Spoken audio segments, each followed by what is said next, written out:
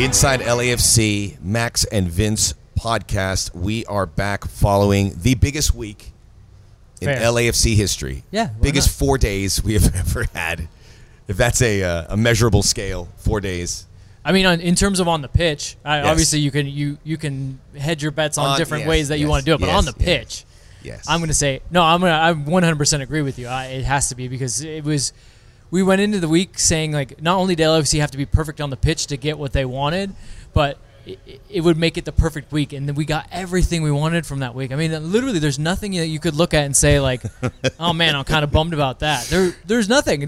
We didn't concede a goal this week. Yes, we did not concede a goal. We conceded. Well, Miami did a pretty good job offensively, but Leon didn't get a shot on goal. So, again, considering this team has some injured guys are waiting to come back, a few red tape situations that are only going to help the team eventually here, some money in their pocket if they want to reinforce it. Is that all accurate? Yeah. Yeah. So, yeah, man, I wouldn't say we're ceiling's still very high. Yeah, we're not MASH out there with like walking wounded everywhere. But yeah, there's still guys that like we're waiting for. Bradley Wright Phillips, haven't seen him yet, but by the way, seen him at training, moving around a lot. I saw Dio walking without a boot. Yeah, I told him the other day. Good to see you with two shoes on. That was quick. Yeah, for that kind of injury to happen. So they're not going to rush any of these guys back anytime soon. But a lot to look forward to. I should mention, please subscribe, rate, and review Inside LAFC. We get an amazing response from everyone at the stadium. When I'm walking by myself, whereas Vince, I'm sure they say that about me when you're walking around, correct? Yeah. Not really. Hey, that Bredos guy. They say, hey, Vince, come close. Before Max gets here. I'm like, great. What's up? But a lot of people say, I'm going to start asking, what did we talk about last week? Because it seems like everyone in the stadium listens to it, and I know we don't have that many people listening. Well, coming off the pitch from interviewing Kenneth after the match, I had people, Vince, and I'm like, talking to someone else. Yeah. But you're also a big star inside the confines of Banc of California Stadium. You're on the big screen a couple times during the game. Yeah, I guess. It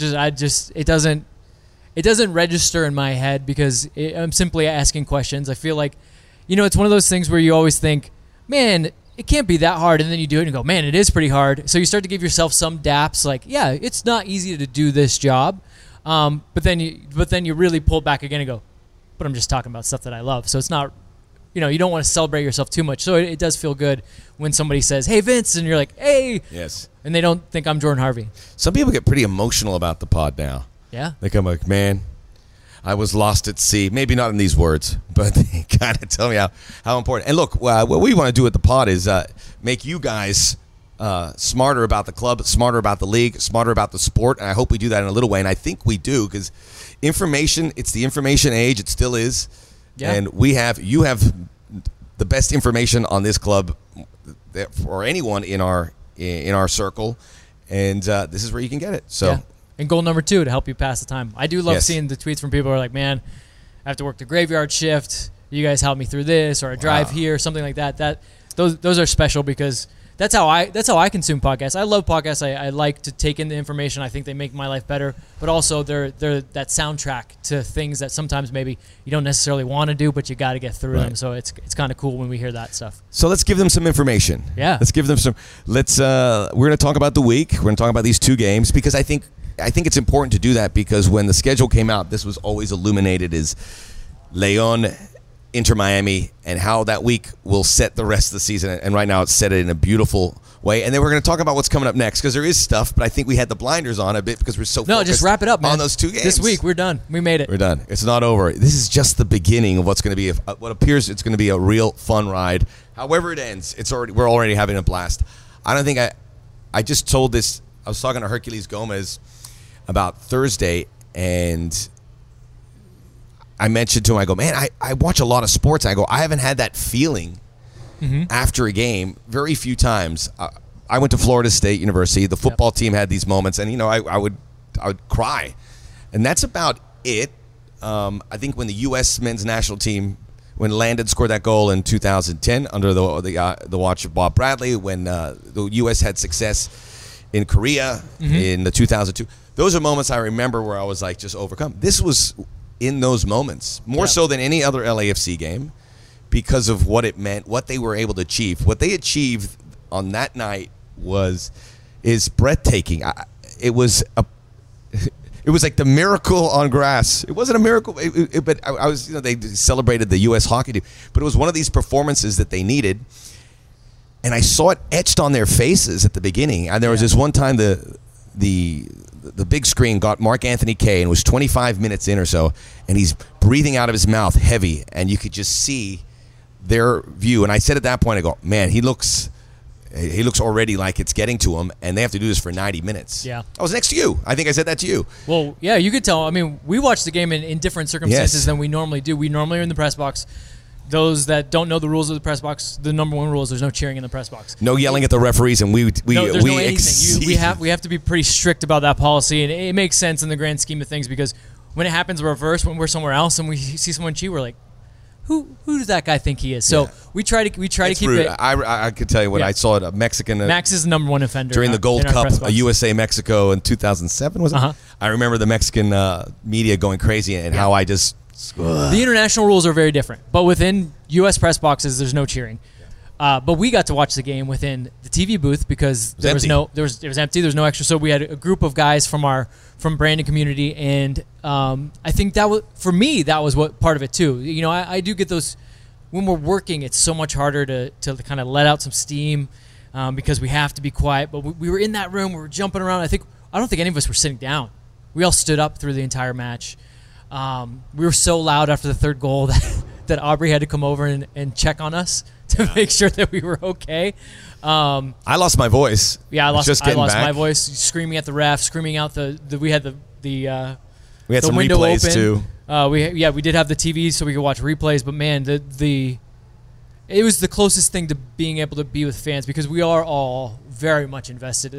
Everyone that works here is a fan of the club. It's not that, you know, I've worked at places, and you have as well, where you're like, do you guys even like sports? I know we work in sports, but do you guys even like sports? Yeah. And you get that weird feeling. It's not like that here. I mean, that is a breath of fresh air from what I've worked many places. I'm glad you mentioned that because I remember I was like, I don't think you're engaged. This is life and death to me almost with these sports things because you live on everything. Well, you know what is the weirder one too? When you get the person, somebody goes, "How are you doing?" You go, "Not great, man. I'm a little nervous about things." And they go, "Oh, why?" And they look at you with disgust, like, "Aren't you a professional?" And they're like, "You're like, no, I'm not. I'm a fan. Yes. I'm not a professional. I'm sorry." We had those out of body feelings. I was not comfortable that whole day. It was like, and I saw it. The reason it was so comforting is because everyone around you was feeling the same. You know, your body wasn't cooperating. My legs weren't walking the way it should because it was like I was so invested. I knew how much was at stake here. Not only being able to advance the tournament and have an incredible opportunity to play Cruz Azul, which we will talk about later, the best team in Mexico now. I know we said that about León. Just keep moving them around. We're playing at the Azteca, this Mexico City road trip. I go, I know we're not promised that, but man, that'd be great. And now we get that. And we also get, to me, see one of the great performances by an MLS club anywhere in any competition. León, you don't see that from a Mexican team with that kind of talent looking just defeated and lost.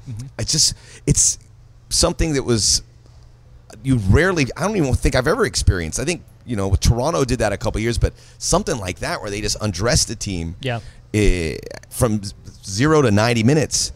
And it was bigger than anything I've seen. I don't want to be a prisoner of the moment, but it really was an amazing achievement, and I won't forget it. I don't think whatever path we go, if we win this tournament, if we get knocked down in the quarterfinals, that's something that you put in the bomb. What is it called? The time capsule for LAFC for people to find many years later. I mean, it's a chapter. It's a foundational piece. Like you said, no matter what happens, we have to always lean back on this night because in other instances, we're probably going to be up against it another time, and we're going to need to say, well, what did we do at this moment? At this moment, we bared down. We went for it.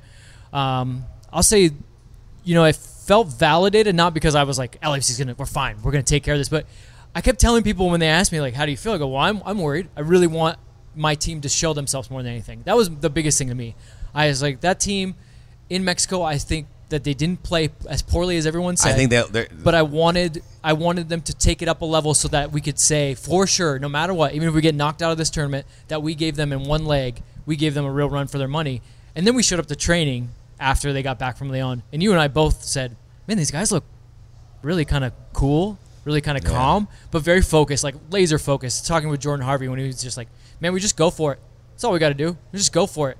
And both of us were like, man, they seem not worried. We got to go for it. Like they just seem confident. And that's why in the takeaways, I was like, did they know something we didn't? Because they just seem to have this idea in their head that, I think it's exactly what I said. They knew that in Lyon, they did not play as poorly as the scoreline made it out to be. And they also knew that they were, and they're not going to say this out loud, they were against it, right? First competitive match, altitude. Mark-Anthony Kaye hadn't played a single minute in preseason, is all of a sudden injected in the midfield. There's just so many factors, but they didn't want to talk about all those. They just want to say, we're just going to go for it. Because they knew, look, the ideas were there, the execution wasn't. If we can just ramp it up that little bit, we'll be able to take care of it. And I think that's why, again, it's one of the biggest moments, too, because there was no fluke.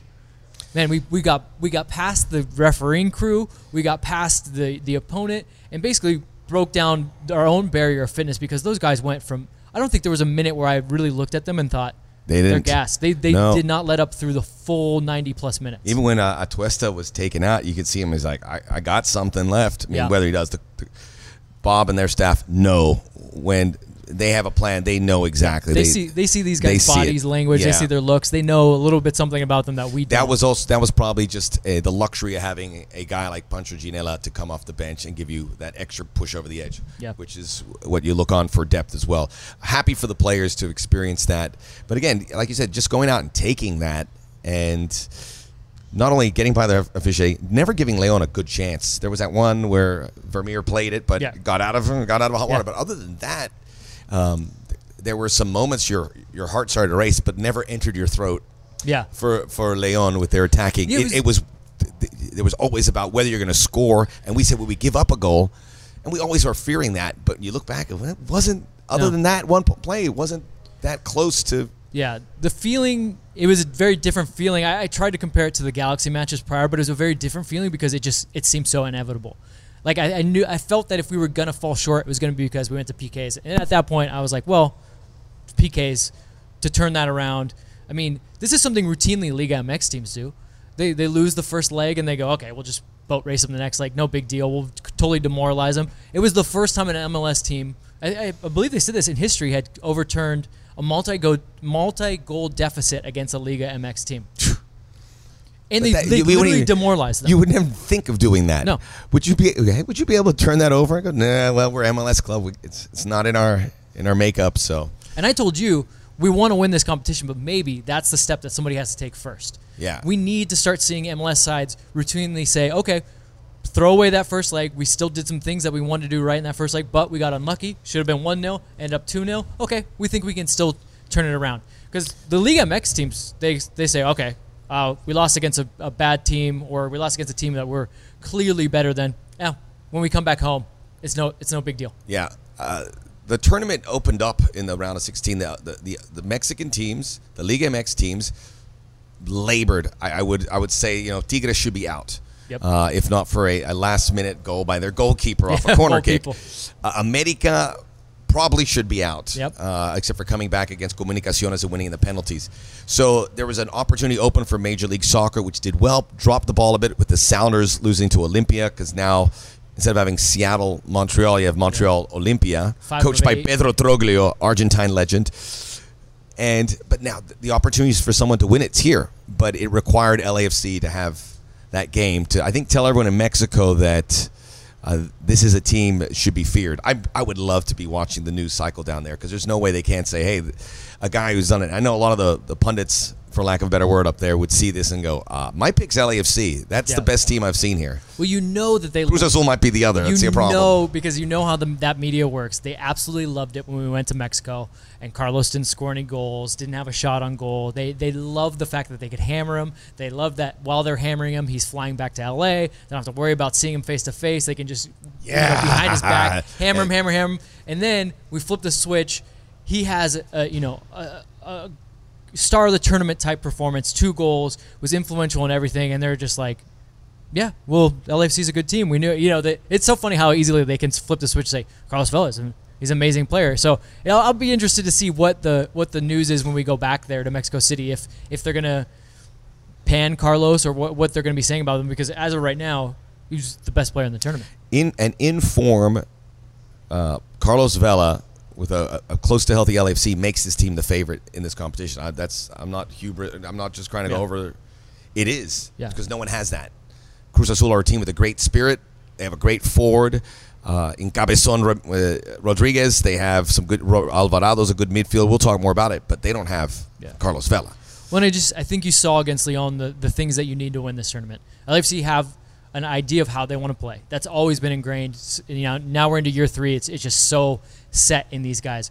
But what they needed was a little bit of extra from their star talent, which they got in that game, and then just an all-around effort from the team to be able to really put the ideas to work. Like Bob said, it came down to just closing them down and refusing to give up on any play. I mean, they went from play to play to play, never really fazed by as we're going wild upstairs yelling at the referee, they're moving on.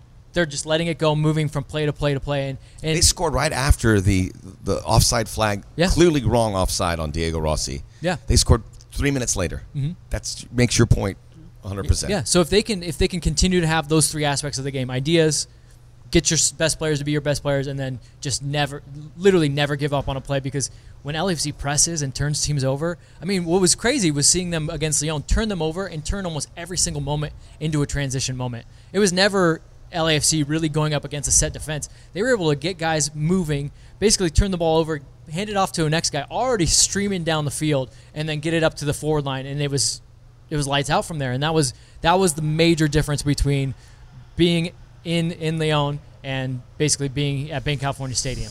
So I listened to the FS1 broadcast when I got home, and good friend Stu Holden and friend of LAFC, former +1, said that Rossi goal was a cross.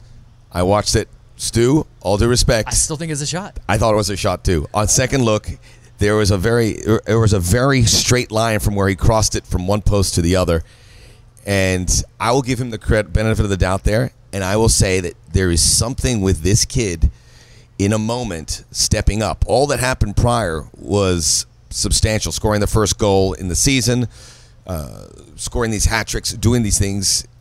But to do that right after they pulled it up, and while Leon was down, to put the pick in the neck says a lot about Diego Rossi. And in all honesty, he did not have the best game in Mexico.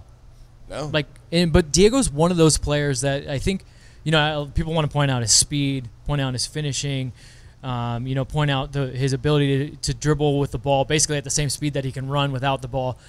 One of the big things that I like to key in on that people don't make a lot of is there's going to be times throughout any young player season where they go through dry spells. They go through dips in form. It seems like Diego, just like any young player, does have those moments, but when he gets out of it, he busts out of it in a big way. It's like he misses 4 games, no goals, and then scores in the next 3 and has 5 in those next 3. And I think for a young player, for a guy that you need that has like a growing mindset, Diego is well beyond his years in that regard, because he just seems to be able to say, okay, I haven't been doing what I want to do. I need to just put my head down and work. And he gets back into form. And so many young players, they come out of the gate hot, maybe have one good season, a season and a half, and then they stumble into those little pockets and never recover. But I honestly never worry about him when he has a bad game. If he has 2 bad games, he'll be back. I never worry about him, honestly. There was on the Sunday game, which we'll talk about, there's a little Uruguayan section developing there. Yeah. And it's got all the family of our Uruguayan players. Gaston Reino, who is like the premier Uruguayan mixed martial artist and competes for Combate Americas and is also a broadcaster there. There's a company I work for calling MMA. He was there with significant others of Brian Rodriguez and Diego Rossi and another group of it, and it was such a comforting little unit that I just said, this is so cool. There's like 20.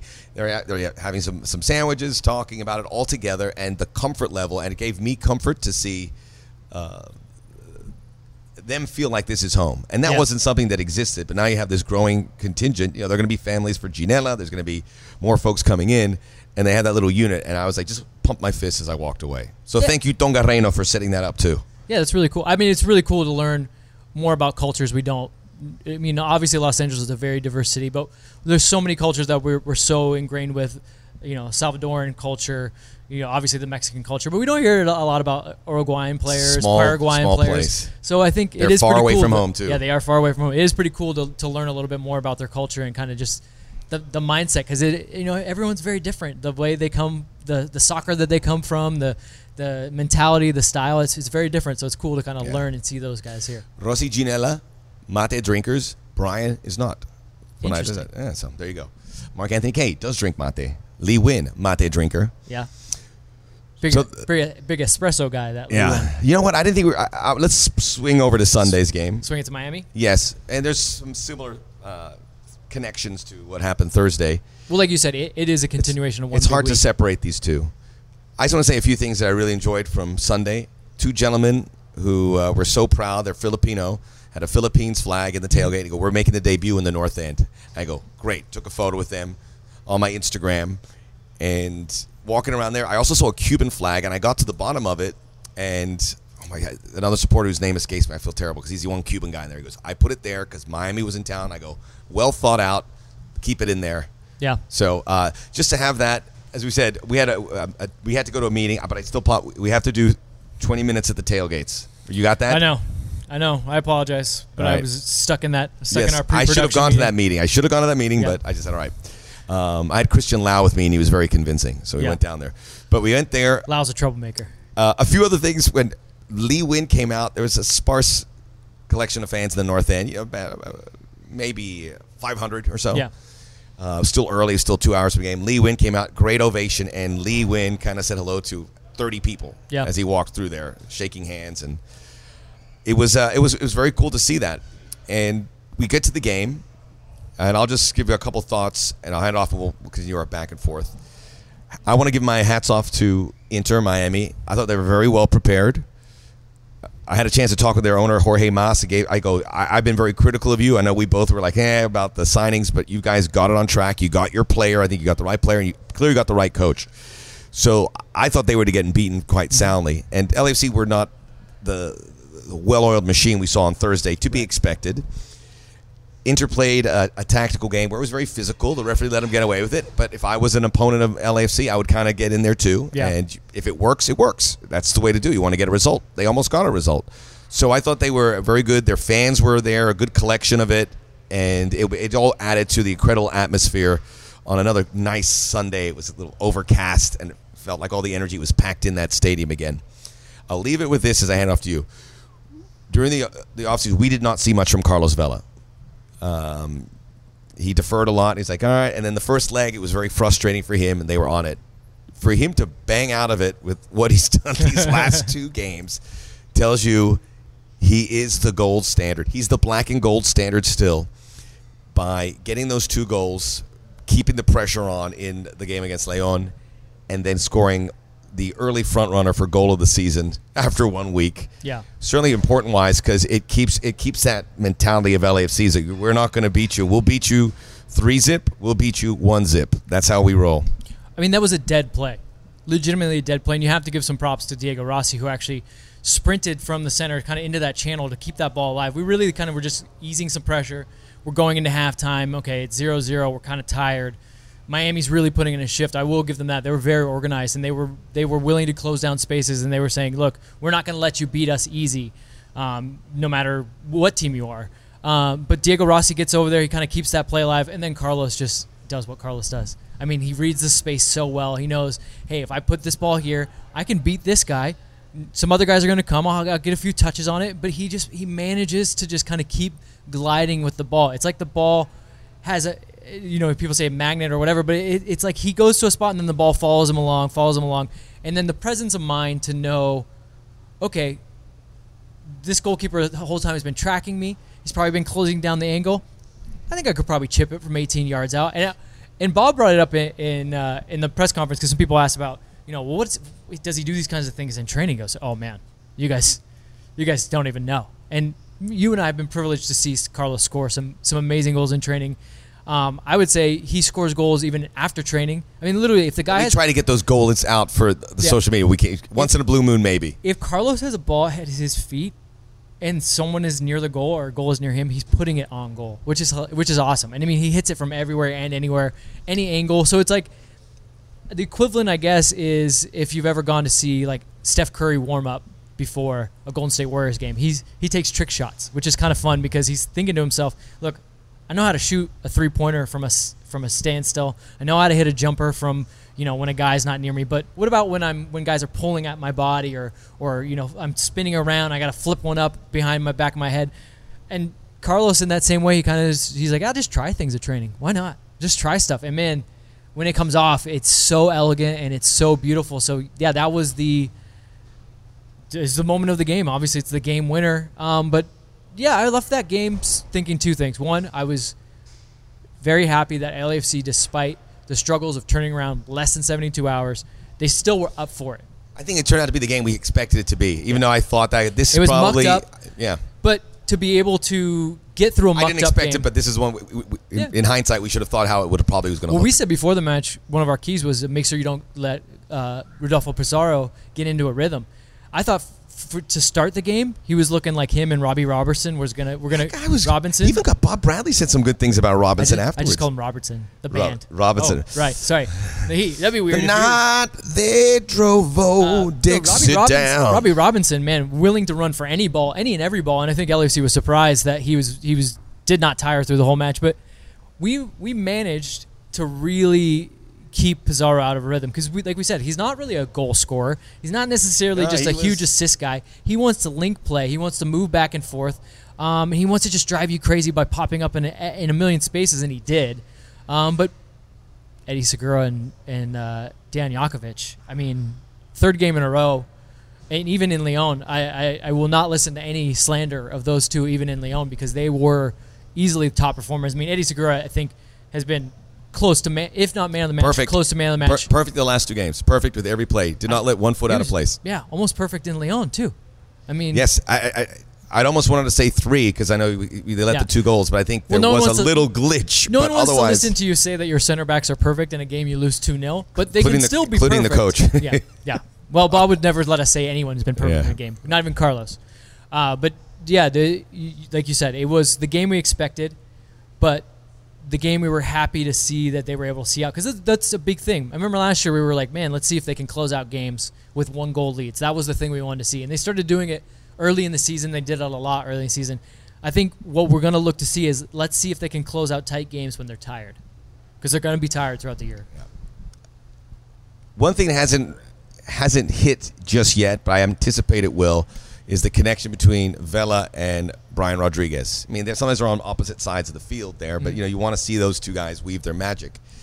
And I know it's been a little frustrating for Brian Rodriguez because he hasn't got that goal and he went through. And I always keep my eye on him because you want him. I kind of bet a lot. I talked a lot of trash on his behalf. I go, this guy's going to have a breakthrough year, and I still strongly believe that. And I always thought about Brian Rodriguez when he was coming up. He was probably always the best player in every game he played. Yeah. In every game he was involved, he was the best. I've spoken to Uruguayan media who have said he is our best young player, that is including Fede Valverde and all the other great Uruguayan players. They rate him as number 1, certainly at the position he plays. So when Carlos scored the goal, just to go back there, I saw something when I went home and saw the replay. I saw Rodriguez point at him, bow down to his greatness. Yeah. And I thought, he's never been on a field where he's seen somebody, but he's not running from it. He's just like, I can't believe this guy's my teammate.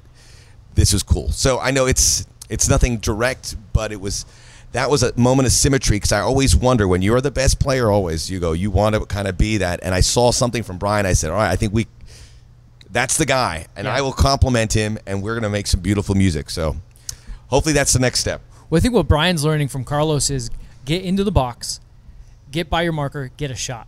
So Brian, coming into this is the one thing, and we've said this multiple times, he hasn't scored a ton at club level.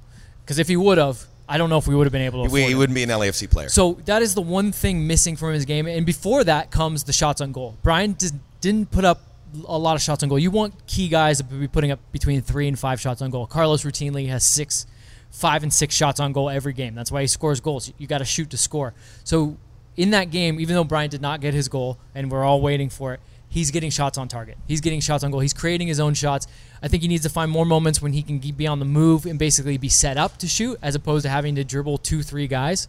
But it's an encouraging thing when you see Brian creating shots, because that, again, it's another step in the progression. You don't just go from not scoring in club to all of a sudden scoring because you're taking one shot on goal. You got to take multiple shots. So the more we see him taking shots, the more we know that progression is working. He's just got to really be adamant about getting in the box and getting shots. I mean, really bust it to get there. That's something that Diego Rossi does great. When you watch Carlos on the left side, sometimes maybe just skew your view and look back to the other side, because you'll see Diego Rossi, no matter where he is on the pitch, running like hell to make sure that he's in the box, because he knows something might be created. If Carlos takes a shot, you might have an opportunity for a rebound. If Carlos gets bogged down by somebody, he's going to create a shot for you. Brian is learning that, because it goes to what you said. He's always been the best player on the pitch. He's known that, hey, I could probably Everyone's do something. told him he's the best player. Yeah, I can do something. He hears that he's the best player. He knows that. Right. He knows the accolades. And sometimes sprinting into the box when you don't have the ball, not the most glamorous, fun thing to do. But he's learning that in order to be the guy that we need you to be, and to be the guy that you want to be, because, of course, like everyone else, he wants to go to Europe, you're going to have to get your shot volume up. You're going to have to start scoring goals. And if he plays in a big European club, you'll have probably someone like a Carlos Vela that he has to work for in some situations, which is not a bad gig. Mm-hmm. So you see it working in there. Real quickly, one thing to add: 3 guys make their MLS debuts on Sunday. Bryce Duke came on, which was great to see. Jose Cifuentes, we really saw for the first extended period. Yep. We saw him a little bit in the first leg against Leon. And Pancho Ginella makes his MLS debut. He also made his club debut. So you've got all those guys now officially in the club. Yep. Kenneth Vermeer too. Making his That's first. I knew there was a fourth. Yep. And he got man of the match, which was good because I messed up on the post match and I said it's your first clean sheet. I should have said first clean sheet in MLS, because he clearly had the clean sheet against Leon. But he was that's another person we got to point out. He was phenomenal. I mean, in every facet of the game from a goalkeeper, he was obviously made some great saves, but his ability to play kind of that sweeper keeper role, there was 2 to 3 times where he was good 30 yards from his goal and really cleaning things up. And then his distribution was fantastic. So there was one where he just pinged one right to Carlos. It was just like this sweet line drive right to him, right in the center circle. Carlos just took it down, and then we were back on the attack. So that's something that maybe goes under the radar, but obviously when he makes 7 saves, he's man of the match easily. All right, so there it was, the biggest week in LAFC history, unofficially, just according to me, and somewhat to you. You nodded.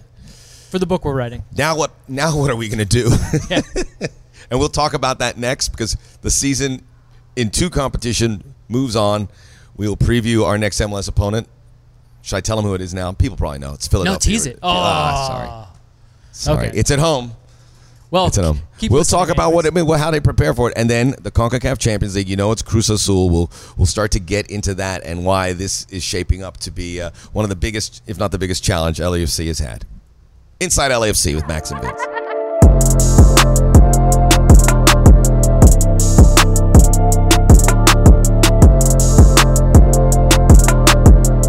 Back here on Inside LAFC, Max and Vince exhale as we get those massive 2 games behind us, and now we set sail on 2 competitions moving forward. I will say, Vince, after going unbeaten against the Eastern Conference last season, we're 1-0 in this year with a chance to go 2-0, as next Sunday we will have Philadelphia Union in town. It's at 7:30 Eastern time, Pacific time. What am I talking? I'm sorry, too much time. Yeah, we're 7:30 local time. I'm just like calibrated. Okay. So 7:30 local time at the bank. Hey, don't forget to set your clocks ahead.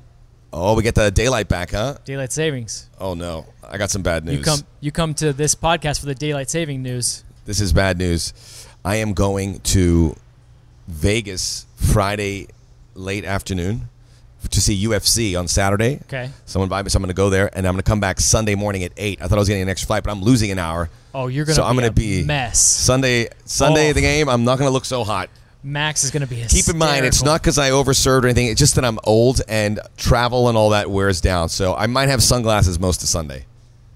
Thank God it's a late game. If it was a 2:30 kick, I'd be in trouble. Yeah, but so it's a 7:30 kick, you're going to be wearing those sunglasses? No, I won't. I think you should. Probably not. I might be wearing a hat. How's that sound? Cool. I think it'd be a cool vibe. I think you should. So that's it. I need to get out and do some little trips, so I'm glad to do that. I love watching sports, and I'll be back to watch the Union as well. So they're coming off a 2-0. We're going to talk about this game. This is the first one up, and then we'll talk a little bit about Cruz Azul, because I think people are going bananas. But there's no CONCACAF Champions League this week. No. The second leg, next week, the first leg will take place here on a Wednesday, the 12th. Did I get that right? and the second leg A Thursday, in Estadio Azteca on the 18th, which is a Thursday. which we're going. Yes. You and I are going. All right. You're all gung ho. No, we're going. We're gonna. No, but I don't just mean like you and I are going. Like we're going together. We're gonna road trip it. Me and you. I think we should just content it. CBX Airport Tijuana. I think we should do it. Well, I'm gonna look at some flights when we get off now, here. though, Starship will not feature On in a the tight playlist. old street. I'm gonna have a tight rein You should. of the playlist that we listen to Yeah. on the way there. But I think But we should get a good traveling crew, just like 4 or 5 people all we gonna should go. do a little. We should, but I think you and I should do a little vlog, and then we should just go hang out with people and just be Vince and Max on the street in Mexico City. Boy, I'm learning. I haven't been to Mexico City since I was a kid. I've been Never all been. over Mexico, but I haven't been to Mexico City. So it's about going to the neighborhood, so you have access to the food and obviously the stadium and obviously some tourism aspects. So it's going to be very cool. So we're going to start focusing on that a little bit. Yeah, Cruz Azul. I mean, right now they're the top of the Clausura. Like we said, they've recently just taken over that top spot from Club America. Things could change drastically, as we've seen. Leon were top before we kicked off with them. Now they're down to third. They actually lost again. They've given up now 5 goals in the span of 4 days. Yeah, we wrecked Leon's season. Yeah, we broke- They lost to Chivas. We broke Leon. We broke Leon, who are now third, but Cruz Azul, 19 goals. So they're really an attractive team offensively. They spend a lot of money. They have a lot of good players. The guy, Roberto Alvarado, I said he's going to be sold to a European club for a ton. Maybe this year, maybe next year. And they have a great Uruguayan and Rodriguez, who scored, I think, 2 more. He's just a machine. He scores goals. They have a great youth system, of a very coveted youth system. But I think any Cruz Azul fan would tell you is the one thing that drives them wild is how wildly inconsistent they can be. They can play this beautiful football. They can seem like world beaters, seem like they're going to win, the title, and then fade and completely blow up and just implode. They have that analogy of like coming close and not getting over the hump. But winning Liga MX is the one that has gone away from them. But we'll see about this. But now it's ramped up. There's 8 teams left. The cream has risen to the top. And by the way, we push this CONCACAF Champions League as a company more than the league. The league's obviously focused on their thing, but more than any other club that is in there. They're all excited, and granted, it's our first ride. Yeah. So we're gonna The league's been hurt too many times. oversell. Yeah. So it's all fresh and new. But what we did was we took a risk here by really pushing it for our supporters. It came from the top. It came from the higher ups in every department here, saying CONCACAF Champions League, CONCACAF Champions League. So the win by Leon's even bigger because all that we invested a lot of time. Yeah. We did shows. We were all over on the podcast. We had supporters going down there in mass. Everything was huge. We made a connection with Leon, and now we get to do it again. Think about all of that for one matchup. Now you get to duplicate it. And all the work we've done, now you can kind of kick it forward to do it. It's going to be kind of cool, and I don't think if we get past Cruz Azul, it's not going to go forward from here. Or maybe it will because we might have to play Club America and Cruz Azul, Club America rivals. I bet you there's going to be quite a few Leon fans that are going to be cheering for us against Cruz Azul because, 1, they don't like Cruz Azul, and 2, we made some good friends down there. So I think that's a pretty cool thing. Trading hats, trading scarves, trading kits. That's pretty cool to think that while we're down there in Mexico City, that out in Guanajuato there will be people cheering for the black and gold, possibly even wearing black and gold gear while watching us. So I think that's kind of cool. Well, that's a World Club thing. By the way, let's stick with Cruz Azul and we'll go back to Philadelphia because this is obviously. I know we wanted to give you the full in-depth breakdown. It's important. The Philadelphia game again. You can't have your guard down, and guess who's not going to do it? It's not going to be Bob Bradley and company. Cruz Azul is in the history of Mexico the old guard of the big names. You have Club America, you have Chivas of Guadalajara, La Máquina, right? They're the machine. La Maquinita, they like to call it, La Máquina. You have Cruz Azul, and you have Pumas. Mm-hmm. 3 of those 4 all located in Mexico City, the outlier being Chivas of Guadalajara. In recent years, you've had these 2 teams from Monterrey and Tigres, start winning titles and come up. There's a couple other clubs that you would have to that run their clubs the right way and have found success. I would say Pachuca and Santos are them. Yep. But when it comes to history and fan base, the 4 that I gave you at the beginning are the highest. And Cruz Azul has this great history of players, developing young players. They're playing at the Azteca, but that's not really their home. No. They used to be at the Estadio Azul. They are getting They're getting a new home. a new home, which I think is what Mexico needs more than I shouldn't say Mexico. Liga MX needs more than anything. They need Bank of California's. They need state of the art. A lot of leagues Alliance need that. Field. That's an Italy problem too. Yeah, so that changes everything. And Monterrey has a new stadium. It's amazing. Oh, I'd love God. to go there. You just see it on the screen. You're like, wow, Beautiful. this looks. The setting, Pachuca, everything. Santos have newer stadiums, so that it helps. Mm-hmm. And now Cruz Azul is going to be one of those clubs. But in the meantime, we get to go to Estadio Azteca. I've Yeah. never been there. I know you say you've been there. Never been. I've never been to Mexico City. And for those of you that don't know about Estadio Azteca, I mean, obviously, a lot of the stories you're going to hear about the U.S.-Mexico rivalries. But in the grand scheme of world football, the greatest match, what they call the greatest match ever played, was played there between West Germany and Italy, a 4-3 match in the 1970 World Cup. The 4-1 Brazil over Italy that has arguably the greatest goal ever scored in World Cup history. Is The there. 86 World Cup. The 86 World Maradona. Cup, the hand of God, plus the solo run in the same match. I mean, this is a hallowed ground. This is in the pantheon with places like the San Siro, with the Maracanã, with the Camp News. You know, it's hallowed ground. So I can't wait to just enter that stadium and just be a part of what it is, because it literally is a monumental place. It seats like 100,000 people, right? Yeah, there won't be that many people. No, there won't. Obviously, Because again, like you said, it's not Club America days are very different than Cruz Azul days at the Estadio Azteca. Unless the LAFC supporters, we can Yeah, come on down. let's call Yeah, your friends. Let's just say this: we probably can get more than 1,000 tickets. So come on down. Oh my God, it's going to be insane. So there you have it. So Cruz Azul are very competitive, and it's laced in history. I think going to Mexico. By the way, their old stadium. I used to call games, and we do these aerial shots. If it's Estadio Azul, and next to it was the Bull Ring in Mexico City. You always see wow. these shots, and it was so weird, but it's really cool. And I'm not signing off on bullfighting. It's pretty It's a disgusting. cultural thing, not It's a diving cultural- deep into the. Now, that said, I would like to experience one to see that.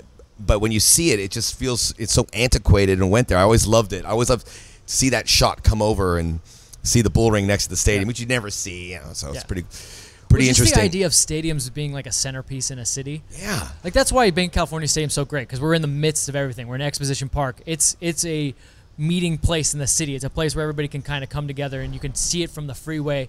And it's a touch point for everybody. You could say like, oh, it's right over near Bank California Stadium, as opposed to being on the outskirts. That's what's so beautiful about the game in other places around the world, like Mexico, where they just plop the stadium down and then they kind of almost build a city around it. Yeah. Everyone sees it on the 110. You see that? You see those big towers? You see the stadium? It's everyone in their commute to downtown sees Bank of California Stadium from both directions almost. Yep. So those games are coming up. Mike Rosen, who does a lot of incredible stuff, so he made a good point, and I concurred with him because I said it, because when you look at LAFC.com and you open the schedule, now you have these two little Cruz Azul icons. It just looks really cool. Yeah. It looks really cool between Philadelphia and Portland, and you had the Leon ones. And look, Leon's a great team at Young, but the Cruz Azul badge is historically significant. There's a little bit extra. It's unique. I love the Mexican game, and just to see that was really cool. So, just worth mentioning. And what do you think about this? We start at home this time first. Yeah. And the second leg will be at Estadio Azteca. And when that happens, your immediate reaction is, all right, score goals at home and try not to concede too many on the road. But if you brought that tactic to Bob Bradley, he would laugh you in your face, because he knows that every game, LAFC's identity is the same. That said, it's not going to be – they may not need 2 goals to chase in the first leg. Maybe they do. But I would also say Bob would laugh in your face also, because he would tell you, well, Max, we always want to score goals and we always want to concede the fewest amount of goals. He's like, the way that we play is not binary. It's not you're defending now and then you're attacking later, or vice versa. You play to score goals, to put teams under pressure, to kill off games, to maintain control, because he sees the game in terms of control. When you control the game, when you score goals, when you're the team on the front foot, you're less likely to be conceding. Now, look, we can argue about whether that philosophy is the one that you prescribe to or you generally enjoy, because everyone can point to, oh, well, what about the times we commit numbers forward and a team just manages to pipe a goal out of nothing and we lose 1-0? Yeah, it's going to happen. That's football. But I've said it many times. I think that the way that Bob plays is he says, I believe in my team. I have faith in what they can do. So why wouldn't I send them out there with a proactive game plan as opposed to a team that says, let's break this team down a little bit. Let's sit in. Let's see what we can. You get those teams that say, let's just see what we can make out there. Whereas LAFC goes, no, we know what we already do. Let's just go out there and do it. It's just two different philosophies in the game. But I think it very much so in a two-legged tie, you have to be thinking, all right, clean sheets are at a premium, especially when you're at home. Yeah. Storylines, and again, we'll preview this more because this is a week for everyone to kind of recharge your batteries, get ready for a game that's not on Friday or Saturday. It'll be on Sunday, and then we're back into it midweek next week. But themes that could develop, I think, who could be ready for that? Obviously not Dio. But maybe Bradley Wright Phillips maybe could be in the mix for one of those 3 games over the next 3 weeks. It's more than anything, I think it's just another week or two to have that core guy that you did not have until 2 weeks ago with all the South American guys to continue to build good ideas and just think about the symmetry they can create. So they got by that part. They were able to advance, and now they can kind of immerse everyone into that team. Yeah, I mean, bringing it back to Philly and now kind of looking ahead to Philly, I think this week and going forward, now that you've kind of cleared that hump, this was clearly probably the toughest week in LAFC history. Like we already said, biggest week in LAFC history. You're looking at it now. You're going to start to see a starting lineup start to get codified. We're going to see how the competition heats up in training. What you really want to see this week is one, we've gotten 2 immense games underneath us.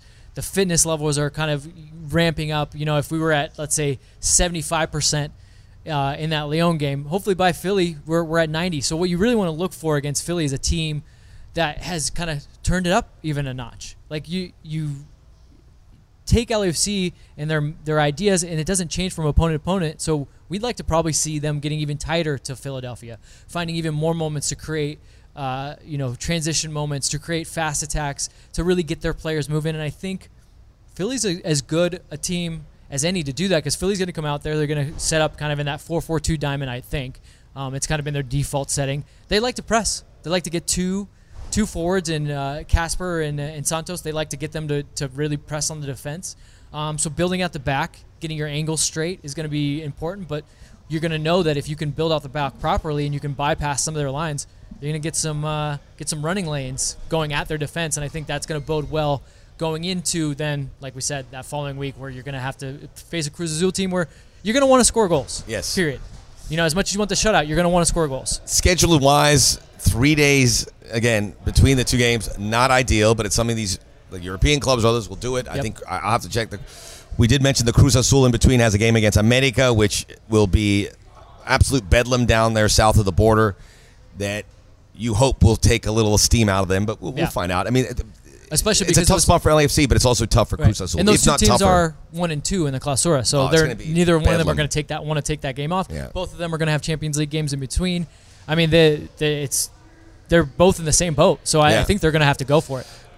With regards to Philadelphia, we previewed some of the teams. I like Philadelphia. I think they're a playoff team, but so many clubs were active by necessity in the offseason, and I've seen some, payoffs already for some. I saw Alan Pulido scored, Sporting 1 on the road. Mm-hmm. That was a big get for Luis Almeria scores for Minnesota. Yes, he's well on his way. He's well on his way to his 25 goals. I like Minnesota. Yeah, he's off to his way to 25 goals. They look good.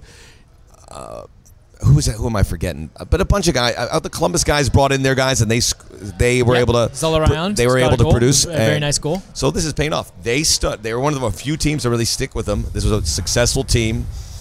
Everyone's really back by and large. Jamiro Montero is the guy that they really focused on signing in the offseason. And he's really talented, active box-to-box guy.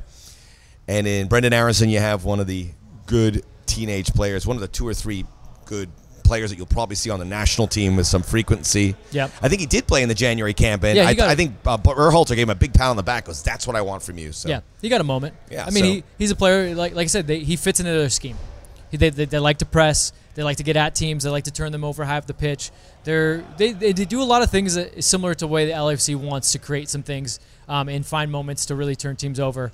Good goalkeeper in Blake, one of the better goalkeepers can be. Can be. He's kind of He's hit or miss. He did come off the wrong. I think he sometimes is coming off that fact that he did win goalkeeper of the year one year and kind of gets to coast on that because there's some days where he has some real adventures on the ball. But he can be a shot stopper. He's definitely a good penalty shot stopper that we've seen. But no, I think they're just a solid team from front to back. But like you said, yeah, no big. I mean, their biggest move was keeping a guy that they already had on loan and then letting a guy go that was supposedly supposed to be a big name for them in Marco Fabian. Marco Fabian, yeah. It didn't really work out. No. We are in the cavernous LAFC lunch hall. I know, everyone's and people are starting to come in for lunch. So you might for be lunch. hearing Yeah, that. apologize. And we're getting excited for lunch. That's our payoff for doing this. But we're going to talk more about Cruz Azul. And who knows? We'll be on here soon enough. But we'll leave it there. You know, we know we were going to get some guests. We're going to be get some guests. I want to say this. Talk some of the a lot new of people players. continue to ask us about this, and it is a topic that's going to come up again. Altitude training. What are the guys doing to prepare for altitude? So I'm going to try to get Daniel Guzman, who I've been Great talking idea. to. And he will tell us because he has the inside track to how that is. There's a lot of theories that go into altitude training. So I think instead of having me and Max, give our insights, I think having someone like that on would be great. So we'll probably try to get Daniel on in between. We did have altitude at Leon. It's just a different kind of altitude now. Different kind of altitude. It's higher. Yeah. So very well put there, Bill Nye. Hey, it's higher. Well, what's the difference? Well, it's higher. What do you know about altitude? It's higher than sea level. By the way, I'm not good with altitude lately. I went to Mammoth and I labored. Yeah, maybe Daniel can give us some tips on how we can be prepared. Eat a lot of for beets. our trip. Yeah. Okay. Antioxidants, right? I guess. All right, we'll find out. We learned that from Javrino one broadcast, didn't Folks, we're all of us are going to Mexico, and I know there's many of you listening to it that are going to Mexico City. Listen to our next pod. We will sort you out as for us to be able to adapt to what's going to happen, what awaits us in Mexico City. Yep. And we'll tell you where we're going to be because we want to hang out with everybody in Mexico City. Should we talk to Carlos, the chef there, to talk about what should we eat and we're not slagging around after eating street tacos for 3 days straight? No, we're eating everything, Max. All right, fair enough. All right. I'm going with you, the steel stomach. Subscribe, rate, and review Inside LFC. Always good to be with you guys. Great to see you out there for 2 magical nights at Banc of California Stadium. We'll talk soon. Bye-bye.